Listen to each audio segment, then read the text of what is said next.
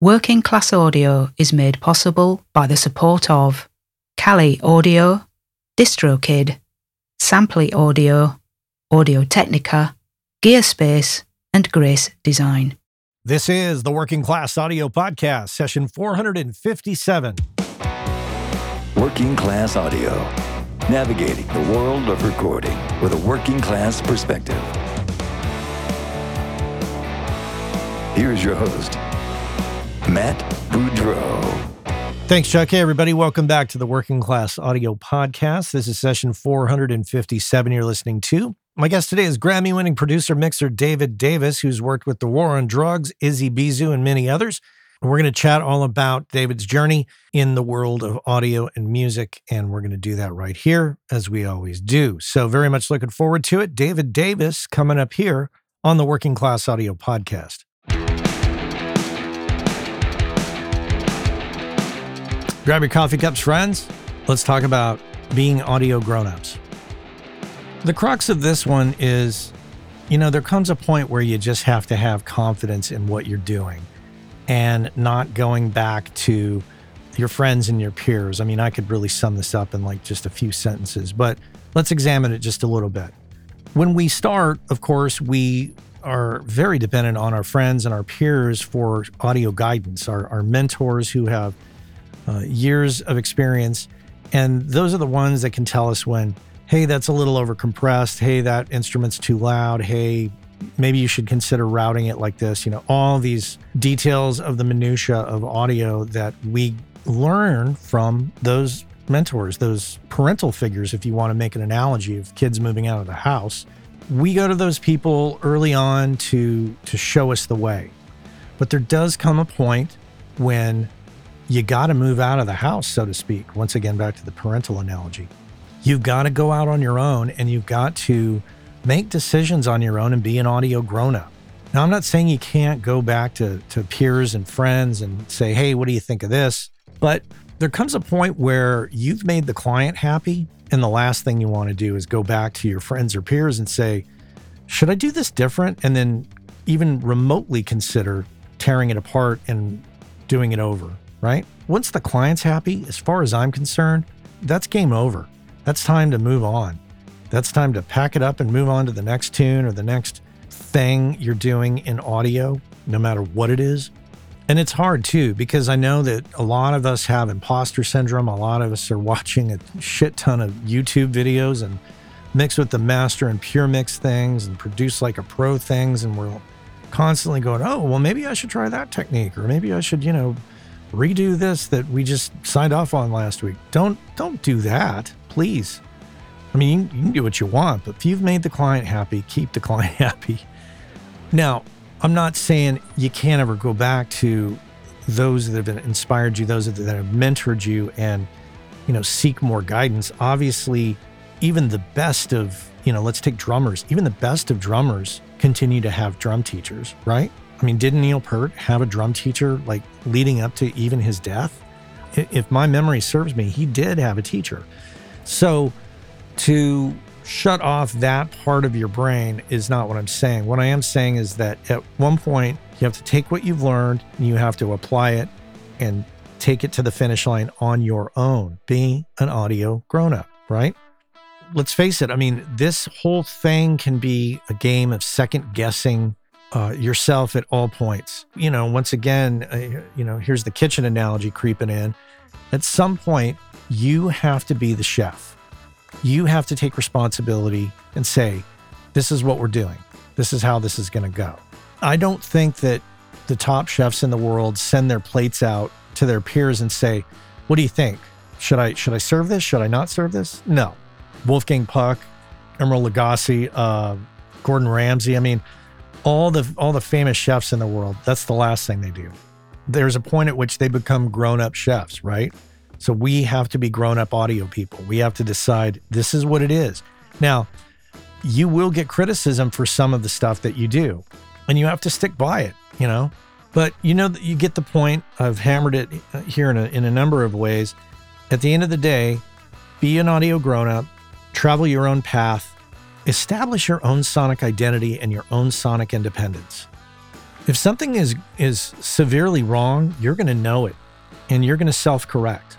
But don't sit back and not do stuff because you're worried about what your peers are going to think. Accomplish stuff with you and your client and make them happy at the end of the day. And I mean, what more can you ask when the client is happy? Who cares what the other audio professionals think? I mean, I think we all have great respect for one another, but at the end of the day, we're not the client. We're just we're the critics. And, the critics aren't always right. The audience in this case is the client. And once the audience is happy, then what more is there to do? So there it is. If you have any thoughts on this, obviously you can always email me, matt@workingclassaudio.com. Happy to hear your 2 cents on this. But the key point there is I'll take your 2 cents, but I'm still going to put this rant out, huh? There's being an audio grown-up, just putting it out there. All right, that's my rant. Thanks for listening.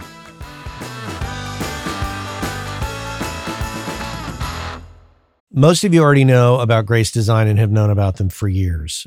They've been around since 1994. It was started by the two brothers, Michael and Eben Grace, who still run the company to this day. And you already know that they make incredible sounding products for us all. What you might not know if you don't know them is that Michael and Eben are two of the nicest people on the planet.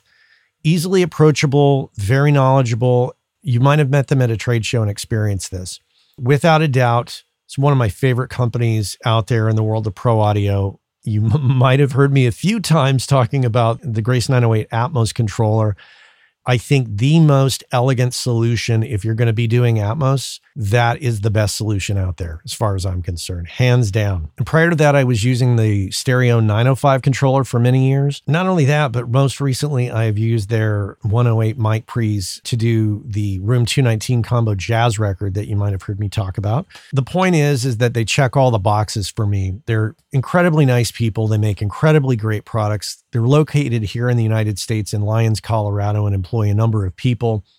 They're the epitome of a small business here in the US, and I just love that whole thing. So if you are in the market for mic preamps or instrument preamps or monitor controllers, this is the company to check out, hands down. If you don't know about them, go to gracedesign.com, check them out. And if you're in the market for any of those products, you absolutely have to consider what they offer, because what they offer is superior build quality and sound quality.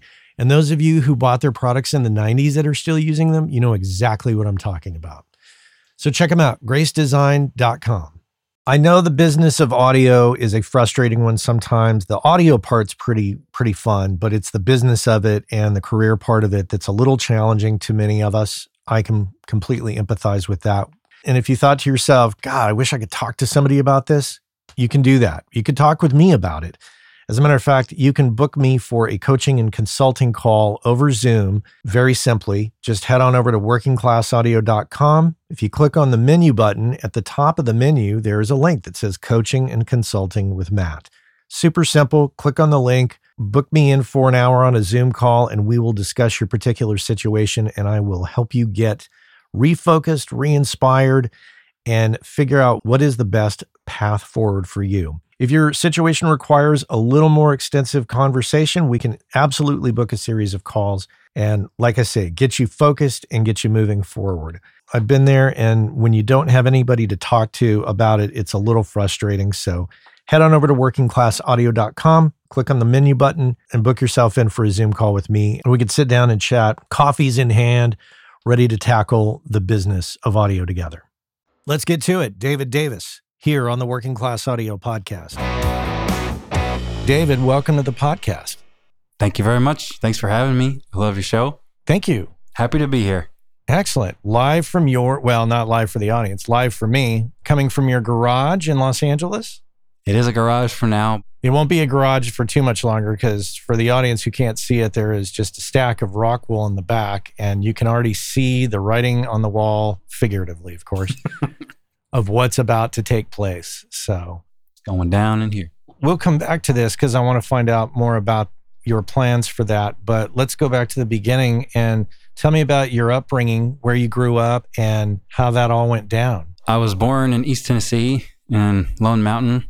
It's a really small town in Claiborne County. where the Cumberland Gap is. Yeah, I lived there till I was about almost 10 years old. I got into music there. I got my first guitar. My mom was like super into 80s hair metal. So obviously I was too. And that's what kind of got me into guitar. Took my first lessons from this guy, Buster Turner, who's like a local legend there. Then when I was 9 or 10 or so, I moved to Chicago and just started getting even more and more into music then. Like MTV played a huge part in that. Headbangers ball like every Saturday. Bunch of Mountain Dew and Pepsi and soda and a blanket all like spread out in front of the TV, just like ready to stay up all night and just like take it all in. And then I started being able to go to shows in Chicago, and I remember meeting like White Zombie and Sepultura and these bands and Morbid Angel, Anthrax. Somehow I would get backstage at these shows. I don't know how, but it's just such an amazing time for me, I guess, like seeing shows like that at such a young age and crowd surfing. And I guess just having a good time back home, like trying to learn how to play these songs with my crappy little guitar. And then from there, back to Tennessee, joined a band. And then we played a bunch around town, moved to Knoxville, joined another band. I guess just eventually, after playing a bunch and writing a bunch of songs, I ended up in New York somehow recording with Alex Newport back in like 2006 or so. Jumping back and forth between Tennessee and Illinois, what was the cause of that? I don't know how personal I'm supposed to get, but my mom was kind of like running from the law. Oh, she can't get in trouble now. She was like just making bad decisions, I guess. And they were kind of catching up to her. So we ended up moving to Chicago. And first they moved, her and my stepdad. They got up there and they were there for like 6 months, and I finished out the 4th grade. But yeah, moved there. She was a server or a waitress at the Golden House, the Pancake House next to the Riviera Theater up there. And she worked there for pretty much the whole time that we lived there. It was like 5 years or something. And not to get off topic here, but like I actually went back recently to go and just see if the owner was still there. And the same staff, it's just like 30 years later, their same staff is still there. That's like, they're like, how do you know Lisa? And I'm like, well, because she was my mom. It was crazy that they're still there. Yeah. There's a place here in the Bay Area in Oakland called the Rock Ridge Cafe, for those listening. There is a staff there that was there in 2000. And if you go there to this day, those same people are there. There's 3 key people there. And I know what that feels like. You walk into a place and you're like, holy crap, you all are still here. Yeah. I'm glad they are. Yeah. But yeah, I couldn't believe it. And then he had asked about my mom too. He's like, she's still around? And I'm like, no, she passed away. And like, without missing a beat, he's like, well, we're all just waiting in line. I'm like, you going to drop that on me right now while you're holding coffee and some dirty plates? But it's a good place. And then we ended up leaving there and going back. We lived in Sneedville, Tennessee, my first summer back, which is a town of like 200 people. And then just ended up back home. So in retrospect, would you say that upbringing, did it have a combination of positive and maybe negative effects on you? Or how do you look back on that from your childhood? Well, I think as a kid, you don't really know what's good or bad. You're just kind of gauging everyone else's reactions and just living life. But looking back though, I could see how it would definitely be stressful on me. I wouldn't want that for my kid if I had one. But I'm happy that I got to just like experience all that, because I was like 12 and 13 and running around to all these shows with no supervision really, just other than my mom being like, I think he's going to be okay. And I was, thankfully. But I'm so grateful now as an adult that I got to do all that. Yeah. To see those shows in Chicago as a kid from Tennessee, I mean, come on. That's just mind blowing. Ah, dude. I met White Zombie when I was a kid up there. It's a crazy story, actually, with the guitar tech for White Zombie. It was his first tour. I didn't know this at the time, but and I forgot his name, starts with a T, but he handed me like 2 handfuls full of like White Zombie picks and like a White Zombie poster and some drumsticks. And then I ended up getting to meet the band and they signed my poster. I remember like looking at it all night, just falling asleep, just totally stoked about music. Fast forward to 20 years later, I saw this guy pushing a amp through East West because he was Richie Sambora's guitar tech. I'm like, dude, you're not the guitar tech for White Zombie from like 1993, are you? And it was totally him. He didn't remember me, but he had such an imprint on me that there's no way I could forget that. You know, For anybody to experience that, like from his perspective, like here's this guy, like all this many years later, coming to say, "Hey, thanks for being super cool and welcoming to me." Yeah, I was super grateful for all my experiences running around, and I'm sure, you know, it did have some bad effects on me, but I feel like I'm just going to try and focus on the positive ones. Well, so back and forth between Illinois and Tennessee, how did that progress from there? And how did music progress for you? As you were going back and forth, were you also in like public schools? Oh, yeah, definitely. And I was in public schools. High school, I didn't graduate because we lived so far away from the school. And I lived in a few different places, but man, it was like an hour drive. This place called Howard's Quarter, if you read it, but it's pronounced Hard's Quarter. It's in the middle of nowhere.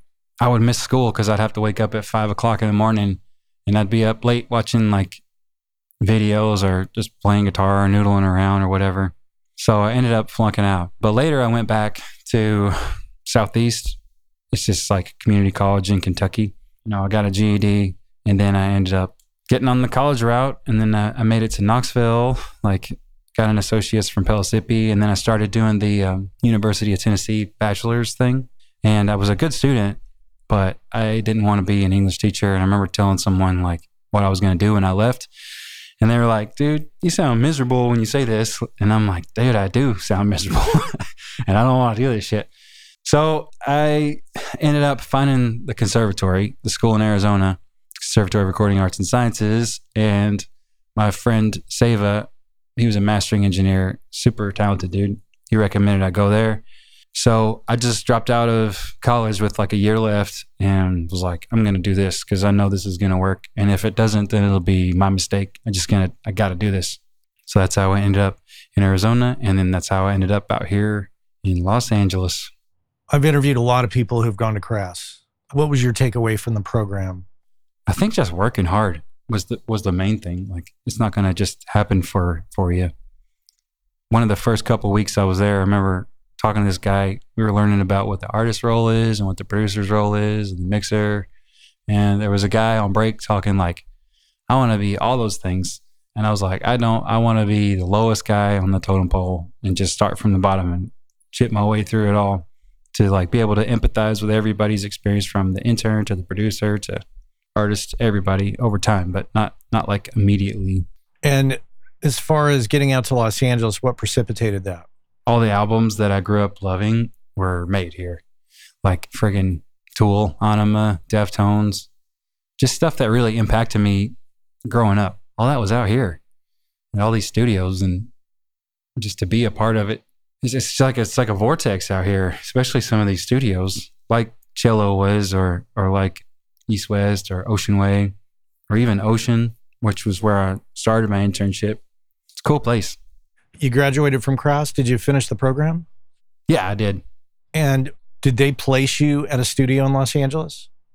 Yeah, I had to do an internship for the school, and they have something like 90 hours. But first I went back home to kind of take care of my mom for a bit because my mom was sick.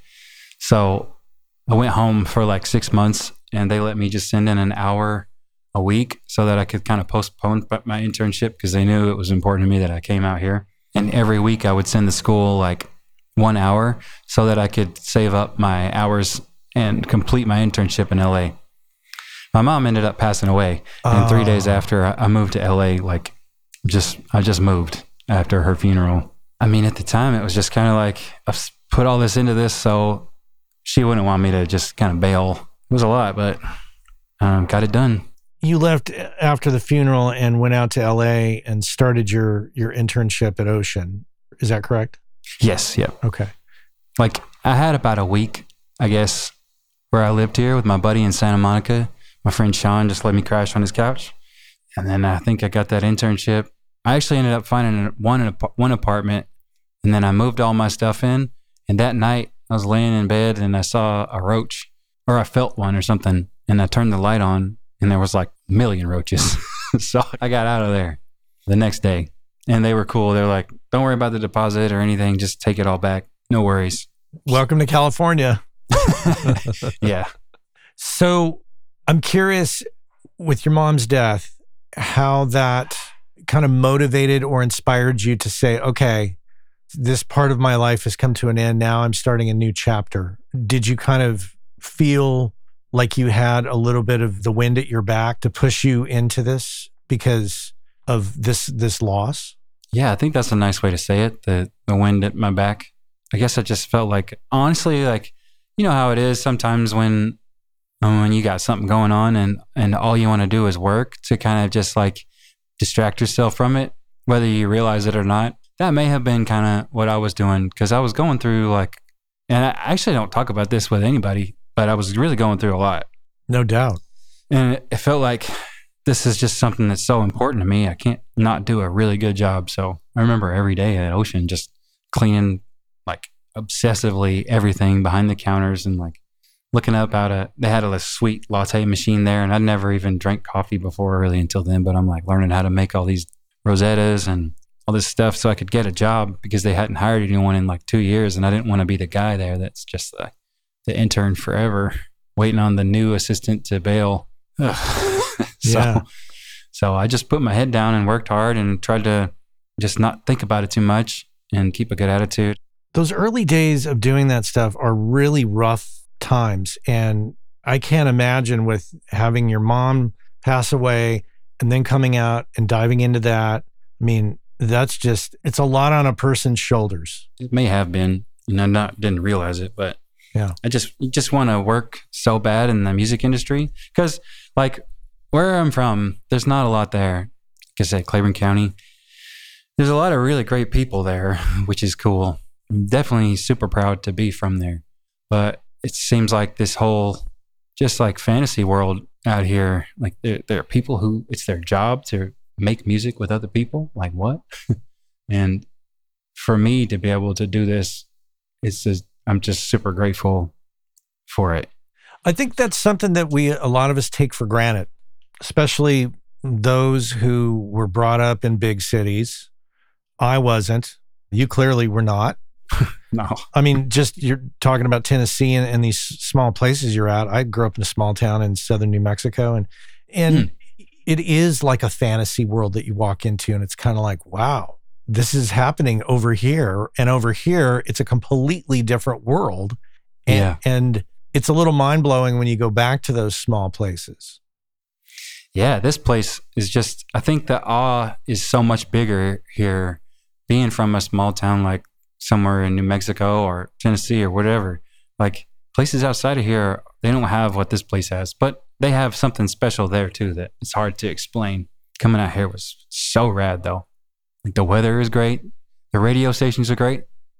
You come out here and they're playing Tool on the radio, or they're playing like just good music. They're just like playing all the good stuff, and the weather is great. There are no mosquitoes, although there are now, which is kind of a bummer. But yeah, and then everywhere there's like a little pocket of somewhere cool that you can go. Everybody's got a place that they can go that's like just home to them. And I love that about LA, and it's definitely home to me, even though I'm not from here. Yeah. Obviously, I still love and miss home, but yeah, I love it out here. I'll make a little bit of a comparison in that you mentioned earlier going back to the cafe and the staff is still there, same people. It can be like that when you go back to a small town, where you go back and everybody's kind of in the same place. And the motivation to get out of those situations is there isn't the same drive. And I think that when you're in a place like Los Angeles, there is a lot of drive, a lot of ambition that gets people to kind of get out of their comfort zones and gets them into new places that they ultimately want to be. And that's no knock against a small town. I mean, as long as people are happy, that's what matters. Yeah, I mean, I'm not trying to knock anybody either. Like, I think there's something really amazing about staying in a spot and then thinking about your children and just raising them as like that's your job pretty much, and you take care of them and make sure that they can have opportunities that you didn't, or for whatever your reason is. But there's just something about like once you get a feel for like big city life, whatever you want to call it. It just makes things a little bit different. I'd like to have both somehow. Well, so take me through your trajectory as it played out in Los Angeles after Ocean. What was the takeaway from there, and what came of that internship? That internship crazily turned into a runner position, which was like $400 a week or something like that, which was amazing. I'm like, wow, it's a good start.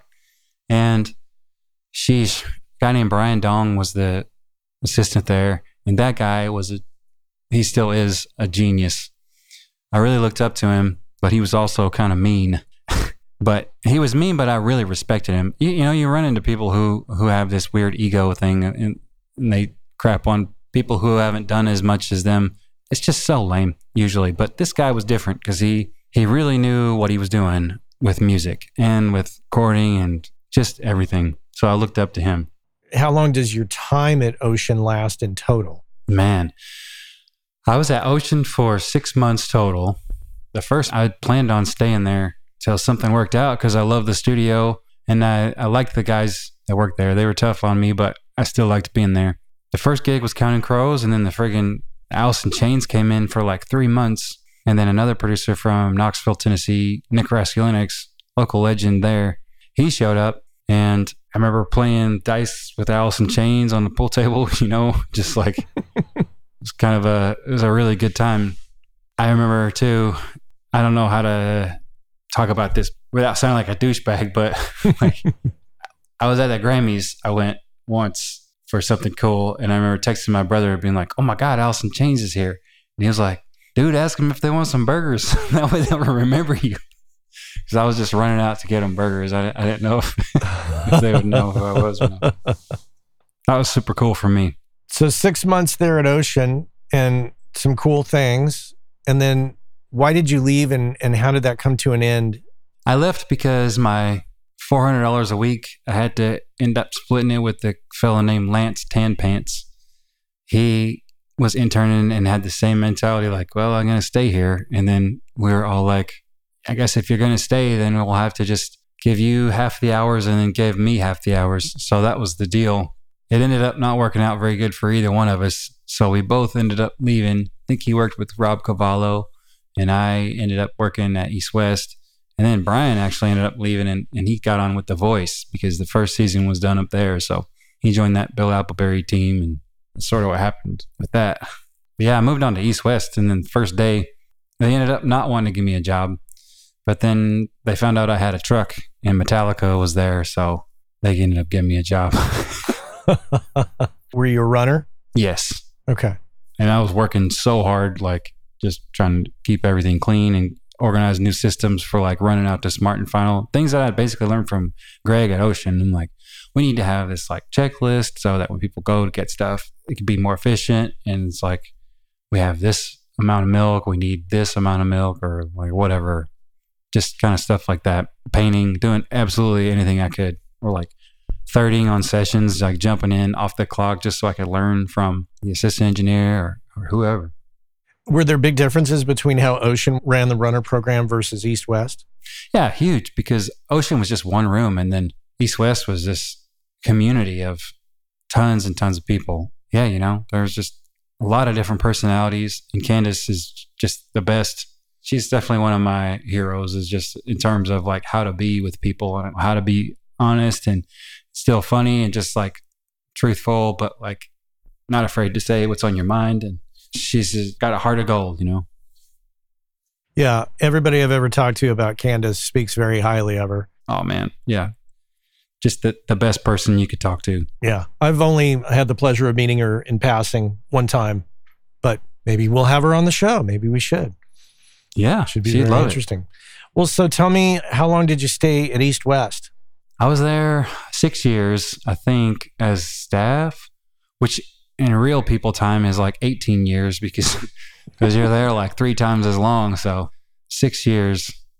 Yeah, I was just doing anything I could. And then I remember working on the Frank Ocean album, Blonde, as an assistant, but then like a fill-in engineer. Like sometimes I would just have to do it because no one would be there.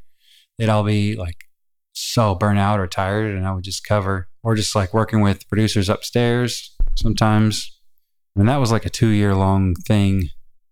Yeah, somewhere in the middle, just doing stuff like recall for one of the people working with Greg Fiddleman. It's like, I need to do all the recall for the console. So I'd be like, well, I'll happily stay 2 hours or so over just so I can kind of learn what this guy's doing and like why he's got this mic for here and why he's doing this with this mic.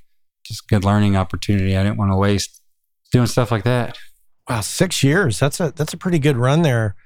What was the position that you reached at the end of, sounds like a job interview. What's the position that you reached at the end of your time there at East West? Oh, I was an engineer for sure. Okay. But I ended up meeting Miguel, the singer. And what happened with that was I remember the first day, it was the producer Happy Perez's birthday back in March 2015, I think. Miguel was late. Not his fault for this time, but me and Happy just ended up hanging out. I was like, it's your birthday? You like guitar pedals? I like guitar pedals. So we ended up getting drunk and talking about guitar pedals and just listening to music. It just kind of felt like, okay, well, this feels different. This feels like the people that I could work with for like a long time. And it ended up going from a month to like almost 2 years in the making that album. And I went from not knowing if I was engineering the thing or not to me just going in early and fiddling around and being like, Miguel, check this out. I mixed it. And he's like, this is amazing. I was like, is it? I don't know. Like the song Skywalker, I'd be playing in Ubers just to reference as many different speakers as I could, just to make sure that it was like good. Yeah, I ended up playing drums on that and doing like bass, some guitar, and just being a lot more than I thought I was going to be just because I was like testing stuff out before you got there. That's how I ended up leaving East West. Was I had mixed a lot of the Miguel stuff and things were going pretty good. So I figured it was time to get out of the way so that other people could do the same, like Bo Bodner and Chad Gordon and those folks.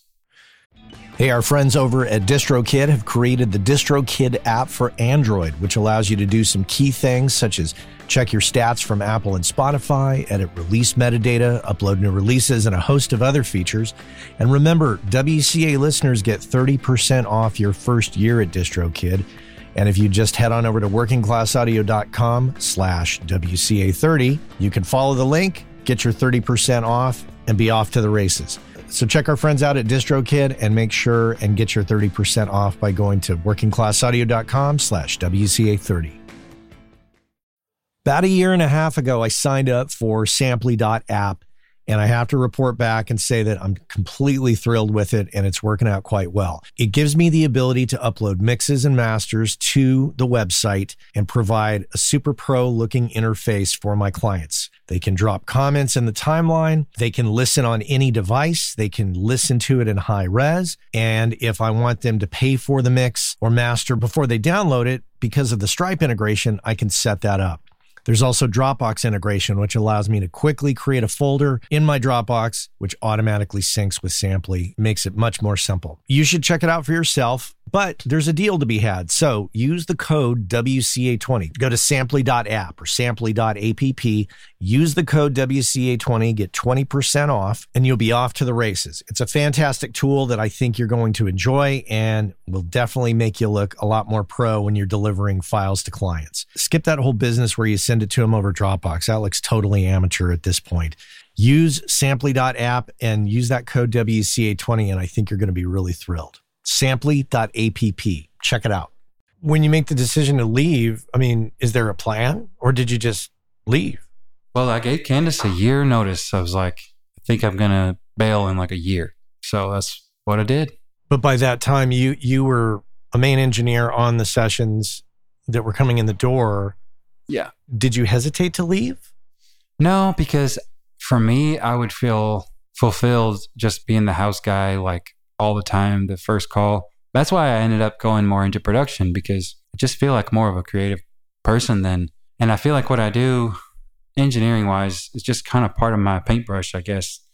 So it sort of ended up feeling like, oh, I've done all this, and it feels more like production to me than just like capturing something. So that's kind of why I left. I just felt like there's something more out there for me. What was the plan then, assuming there is a plan? Oh, produce albums and make songs with people. We actually just went back there like in April and did Hamish Anderson's album, which I'm so pumped about. I really like how that turned out. There's just something like really magical about, I hate that word magical, but it's just a really cool phenomenon with the console there and the way it distorts and the way the room smells and like just all of it is so surreal. I love it. Very cool. I'm not like an advertisement. You know? Yeah. Well, I think my number one question then is, how did you lead there and sustain yourself financially and career-wise? Like, did the work just keep coming in? You know, you would think, but it kind of stopped. And I even had management for a minute. And I think I really just got like a big head about it. It's like, I just did all this. I got this award and this thing and this thing. And now this is quadruple platinum. So that means obviously that everyone's going to want to work with me. But when I think about it, like, I don't want to work with some douchebag who has all these awards if he's not fun to be around or she's not fun to be around. But I feel like maybe that's kind of where I made some mistakes, if I'm being honest. But definitely learned a lot of lessons just from that time period. Was it kind of a humbling experience, like leaving East West and being like, okay, where's all the work? Oh, there's not a lot of work. I wish I was that smart, but honestly, no, I thought it was going great at first because I had all these opportunities, but then things just started to change. And it wasn't really until maybe the last couple of years where I just decided I could just really work on the things that I really, really like and work super hard and be super good to people. And everything just ends up like blooming into this super cool thing. Like the next thing you know, you're playing a great show with people that you really like and you like the music and everything is cool. So it's kind of been a recent discovery. When you left East West, what year was that? 2017. That was the year that the Miguel album came out and I had some other stuff going on. Just felt like I had a lot going on. Yeah, I was super, super stoked and working like unbelievably hard, but I think I was just kind of working toward the wrong thing looking back. And you never know in the moment, like if you're working in the right direction or not until it's like, okay, this definitely feels like the right thing to do, if that makes sense. So you were there for 6 years, but then 2017, okay, that was 6 years ago when you left. So did you have a strategy? Like, what was the strategy to get the work? How were you getting the work that you did get? I didn't really have a strategy. It's more like just, I feel like way leads on to way. At the time when I left, I've had like 3 different managers, which I'm not proud of. But that helped me meet some folks. But yeah, I don't really know. I just end up meeting people who want to work on stuff and then they'll be like, hey, we should work on this or you should work with this person. And I'm usually down if they're cool. There's that. And then it's just trying to stay creative with making samples lately. That's been super fun. We're like playing shows, just trying to stay busy. Okay. The right kind of busy. So have you just been going back and working out of the facilities like East West that you're comfortable in when you're working with artists? Oh God, if I'm lucky. It's an expensive place, but the value is it's just worth so much more than the price to me. It's like a once in a lifetime experience if you've got the right team together, and it's a special spot like there or the Village with that room back there, and it's got the chamber and all these really low ceilings. I think it's D. There's a ton of these cool places around town, but it's nice to be somewhere where you're familiar. Did you have any kind of home studio that you were bouncing back and forth between some of these other places? Yeah. Oh yeah. The whole time. I've always had my own spot just because you want to be familiar with speakers in a room. Definitely if you're mixing stuff or mastering, you want to have your spot. So I've always had my own place where I do overdubs and all that, but it is cool just being somewhere and being able to record a bunch of people at the same time and then take it home and do what you will with it, you know? Yeah, there's nothing like going to a place with a great infrastructure to just accomplish what you need to accomplish and not have to struggle. Yeah. Technologically. Yeah. And get creative too. Yeah. It's really, really cool. You mentioned that you made, in your opinion, some mistakes post East West in the last 6 years. And you had a number of managers. Like, could you talk a little bit more about that? Yeah, I could. I don't know. I feel like I put too much weight on some people who were like further along than me when my gut was being like, these people are lame. Like, why do I care what they think? Which it's definitely good to hear different opinions. But for me, I was just really beating myself up because I wasn't where I wanted to be technically. And like, I just hadn't worked on as many of the albums and songs that I'd wanted to yet. And then I'm around other people who I feel like at the time were honestly just kind of like rubbing it in my face that I wasn't where I needed to be. So the mistakes and like learning from that was just like, get around people that do like three things. They celebrate when you celebrate, and you can celebrate when they win, and they're just there for you, like if you need them.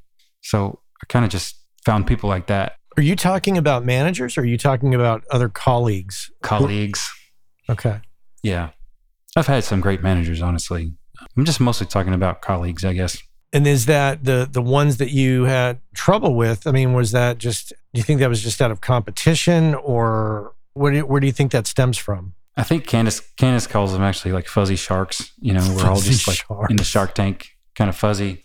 It's a great analogy. I've always been super hard on myself. So if I'm not doing like exactly what I want to be, how I can, you know, and doing the best job I can do, then just really beat myself up. And I need to be around other people who beat themselves up like I do. And we are all like, no, man, don't beat yourself up. You're doing fine. Then all is good for me anyway.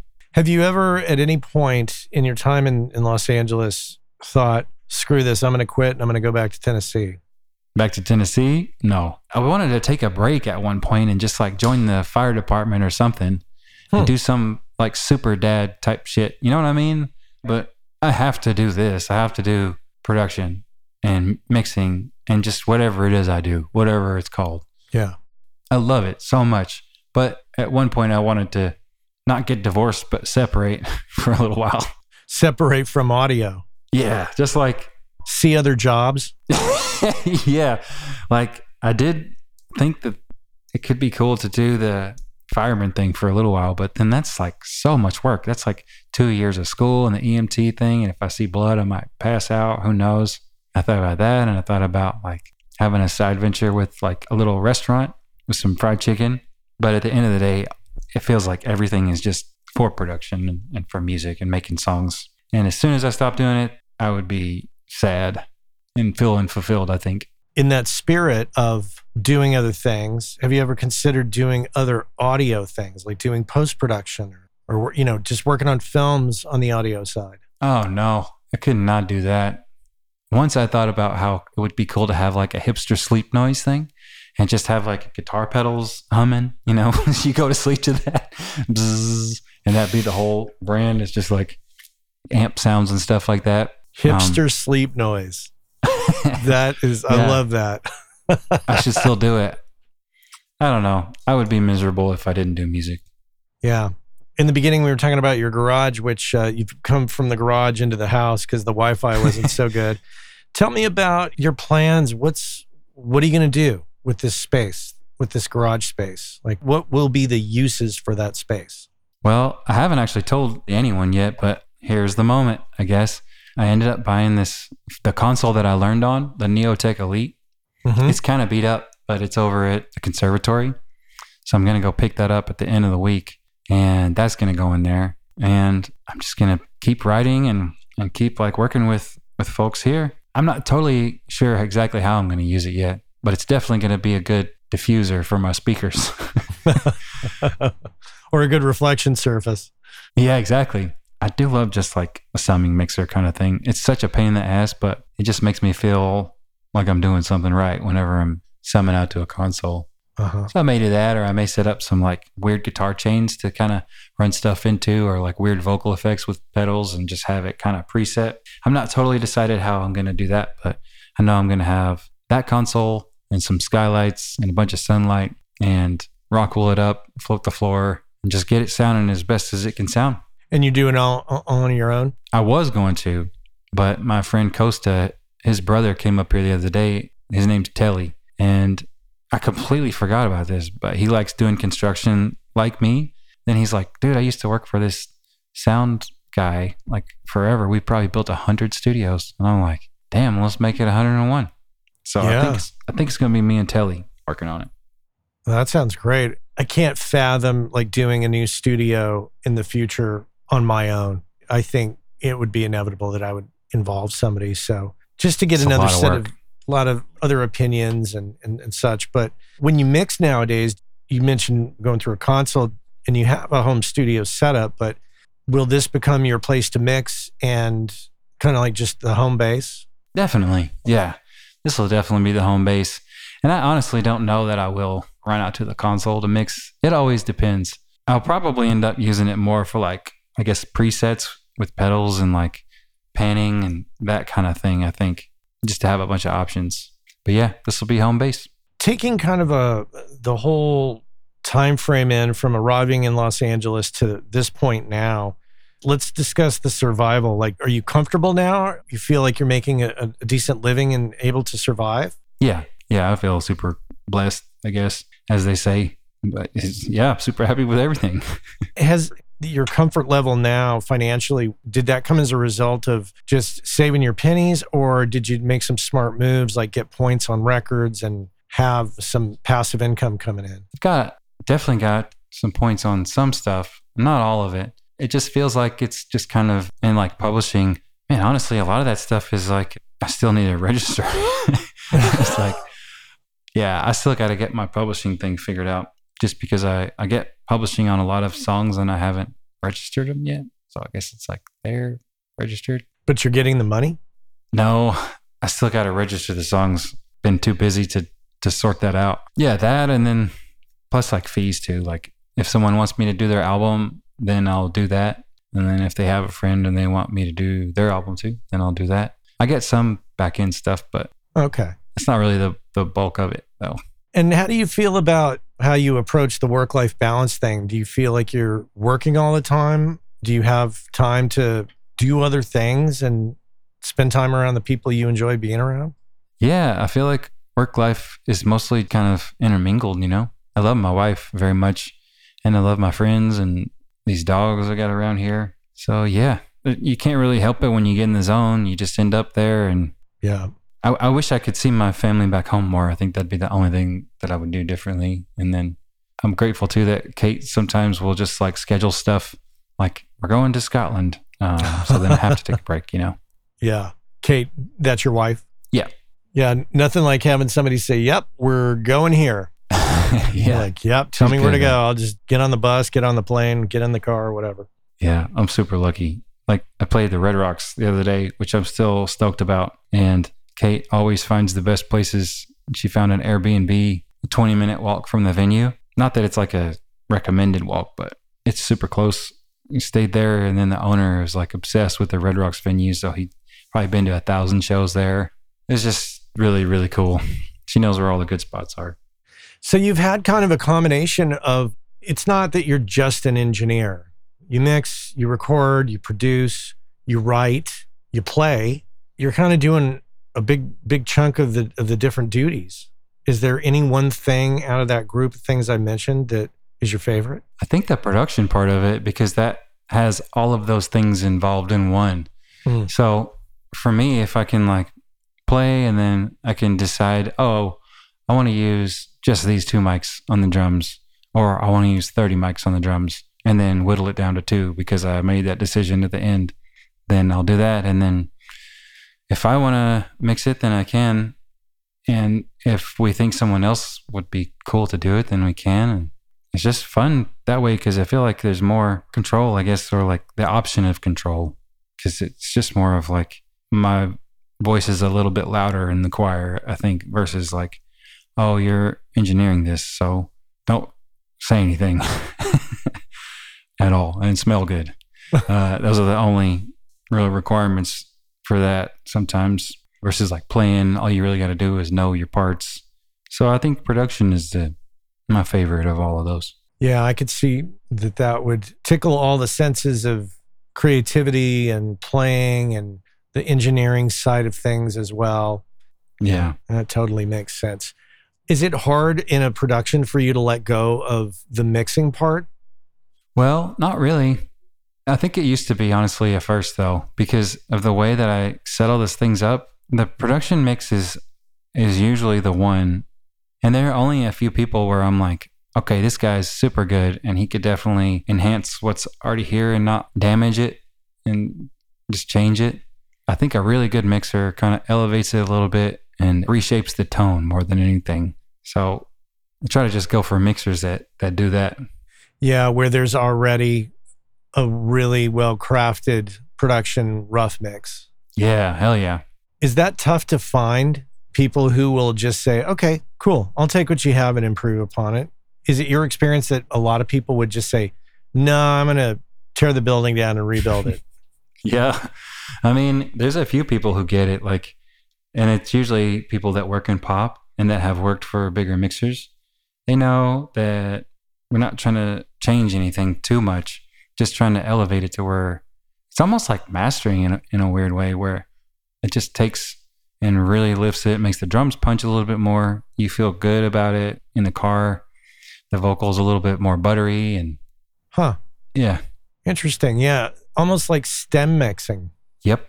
That's what I do pretty much when I mix, is unless someone's trying to get me to be super creative, I'll just take what they've given me and treat each instrument like I'm going to treat the drums this way. I'm going to treat the music this way. I'm going to treat the background vocals this way and the vocals this way. And I'm not going to take anything off. I'm just going to like correct in places and maybe do something to make it feel bigger in the chorus and something to make it feel smaller in the verse. Mm-hmm.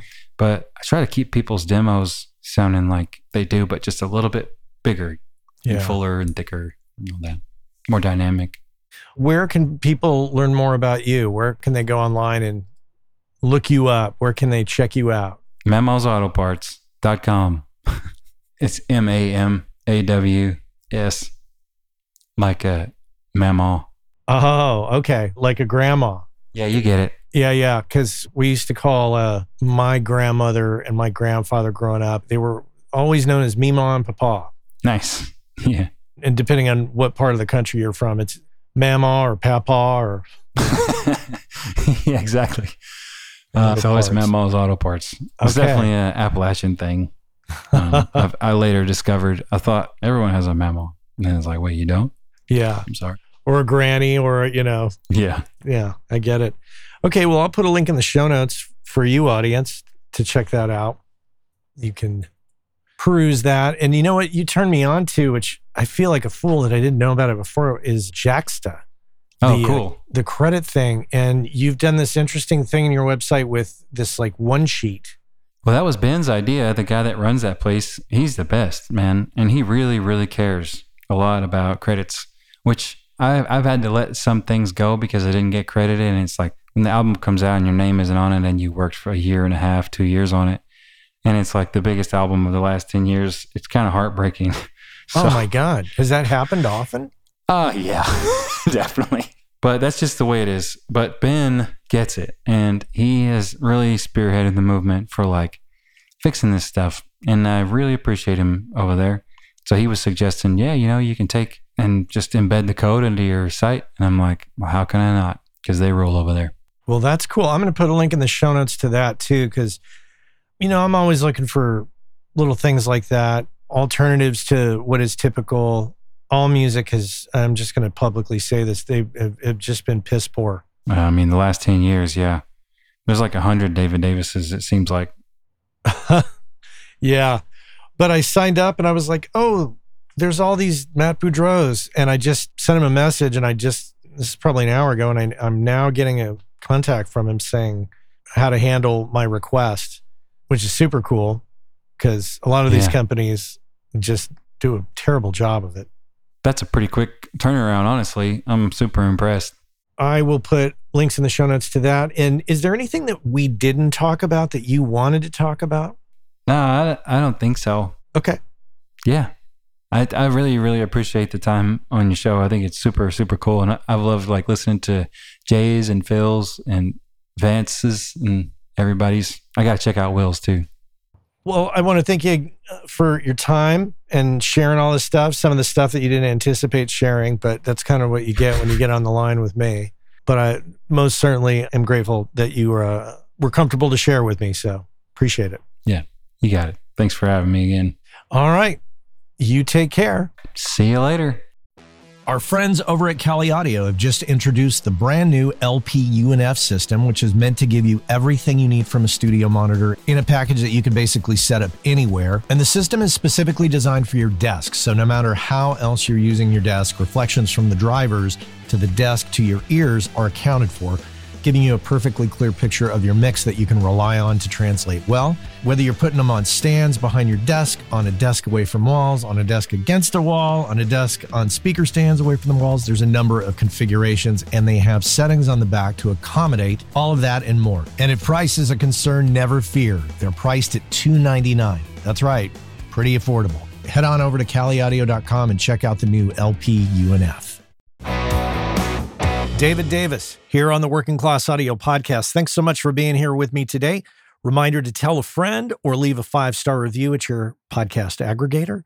Yeah, tell all your friends for that matter. I don't really even care if they're into audio. Tell them to come on over and take a listen and hear what we got going on here. I think it'll be great.